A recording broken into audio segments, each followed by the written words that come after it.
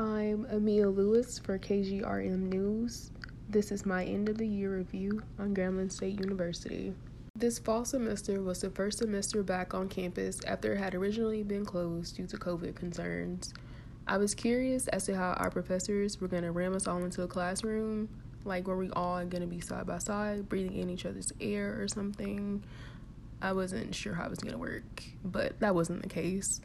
The professor of my English class put us on a hybrid schedule, so half of the class would meet one day during the week, while the other half met on another day during the week. I think it worked pretty well.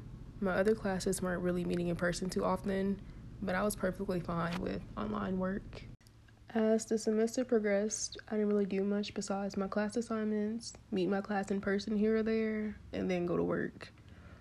Although it's my senior year, I didn't do anything as far as participating in campus activities either. I didn't go to football games, basketball games, I didn't go to volleyball games, or honestly, any sporting event. I didn't go to any of the events on the yard either. I didn't even go to anything during homecoming week.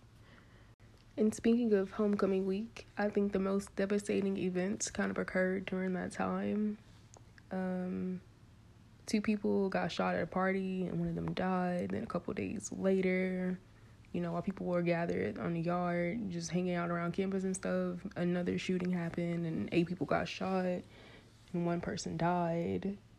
And I just think when tragic things like that happen, it's only a reminder that life is fleeting and it can be cut short at any moment. But everybody else's life goes on. And since next spring will be my last semester at Grambling, I want to make the most of it. I want to do more, and I want to participate more before it's too late. I'm Amia Lewis for KGRM News.